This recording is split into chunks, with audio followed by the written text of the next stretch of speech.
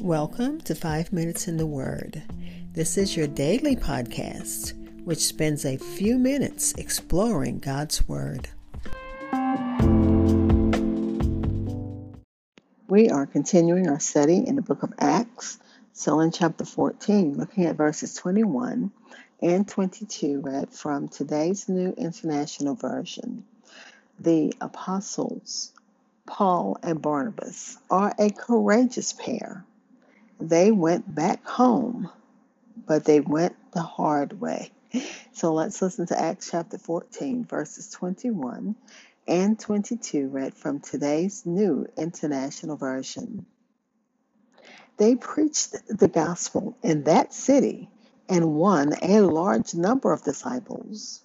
Then they returned to Lystra, Iconium, and Antioch, strengthening the disciples and encouraging them to remain true to the faith. We must go through many hardships to enter the kingdom of God, they said. Again, Acts chapter 14, verses 21 and 22, read from today's New International Version. I'll be back with insights and close with prayer. Hi, this is Hope Scott. I am your host of 5 Minutes in the Word, a daily podcast which spends a few minutes exploring God's Word. Thank you for listening and following my podcast, which can be heard almost anywhere podcasts are heard, including Spotify, Apple Podcasts, and so many other platforms. Like and follow at Minutes Word on Facebook and Twitter.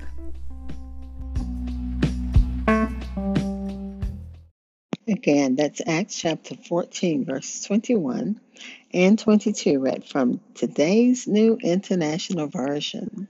And according to the commentary, the apostles went home the hard way. When they had preached the gospel in the city of Derbe, they made many disciples. Despite persecution in Lystra, remember he was just stoned, the apostle Paul was just stoned in Lystra. The work of God continued, just in a different place, Derbe. Yet Paul and Barnabas continued their work, preaching the gospel and making disciples, as they did in every place where they came.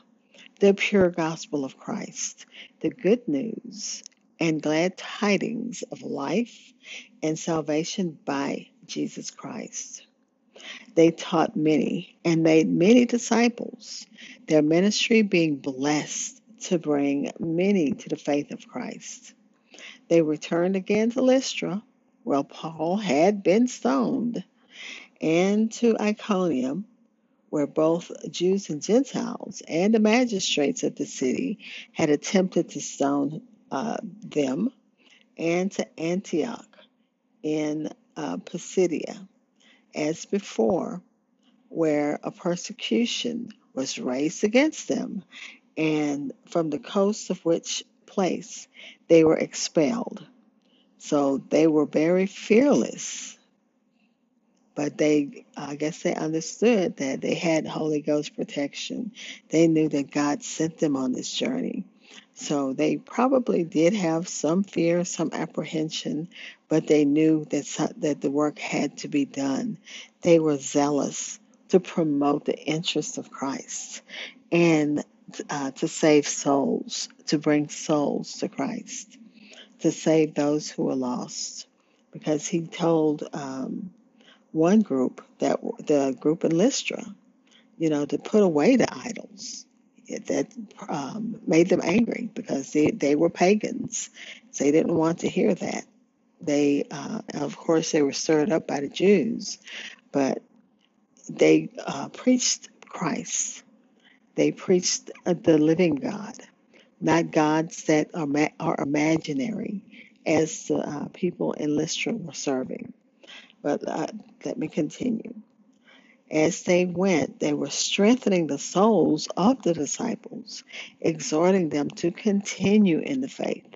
As Paul and Barnabas decided to head back home to Antioch, they passed through the cities they had visited before to strengthen and encourage the Christians in those cities. These were young converts that were surrounded by enemies and exposed to temptations and to dangers that they had didn't have, I guess, a strong enough faith. They weren't didn't have enough to just be able to withstand whatever the Satan threw at them. Because, and I think of the people who are missionaries all over the world, and again, so many false religions. Like even as I said, India has thousands of idols. So if you can imagine these people who are already pagans, they were pagans, and they converted to Christianity. So they're probably being tempted by their family and friends to go back to that lifestyle, go back to worshiping idols that were imaginary or made by hand. So Paul and Barnabas had to go and make sure that they didn't fall back into that way of living, that they continued the Christian walk.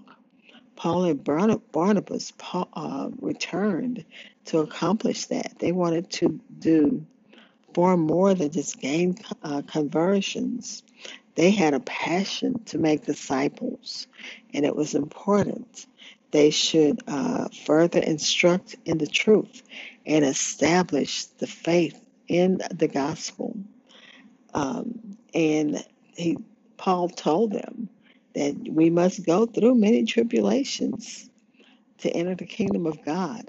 This was the message that helped strengthen and exhort these disciples, these new disciples that were being um, that there being much trouble, often attending at the entrance of when you starting this new journey.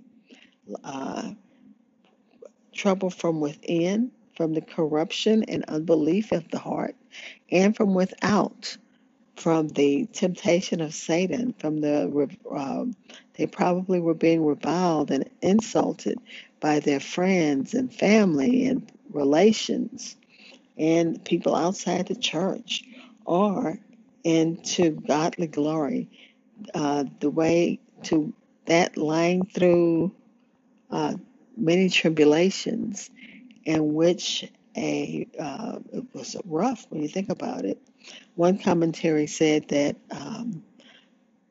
our faith has been, um, our path has been covered with the blood of so many martyrs from that time period when, as Paul was stoned and Stephen was stoned to death.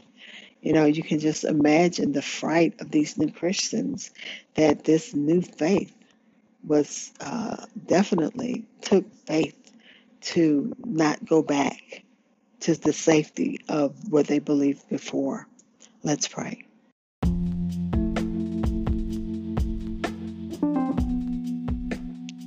Father, we thank you for your word. We thank you for ministers and ministries who come alongside of us to make sure that we're strengthened in the faith. Many Christians need strengthening in their souls. Many of us need exhorting to continue in the faith. And it is no small thing to walk with the Lord year after year, trial after trial. It takes strong souls and an encouraged faith. And God, we pray that for those who are just accepting you as their Lord and Savior, those who have the task of ministering all over the world, sharing the gospel in places where they are not wanted, where their lives are in danger. Keep them safe, Father, in the name of Jesus. Father, we're praying for those who need you in a special way.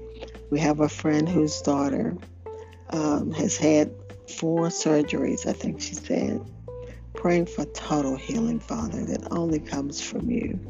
Praying for others, praying for our friend who's, after Harvey, she's just had a hard time with losing her eyesight and her her ability to walk, and just so many different problems. God, encourage her heart so that she doesn't give up.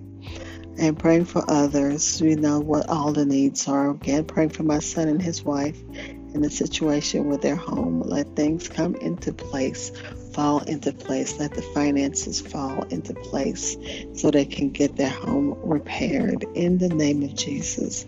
And any other requests that others may have, Father, we lay them at your feet right now. Amen.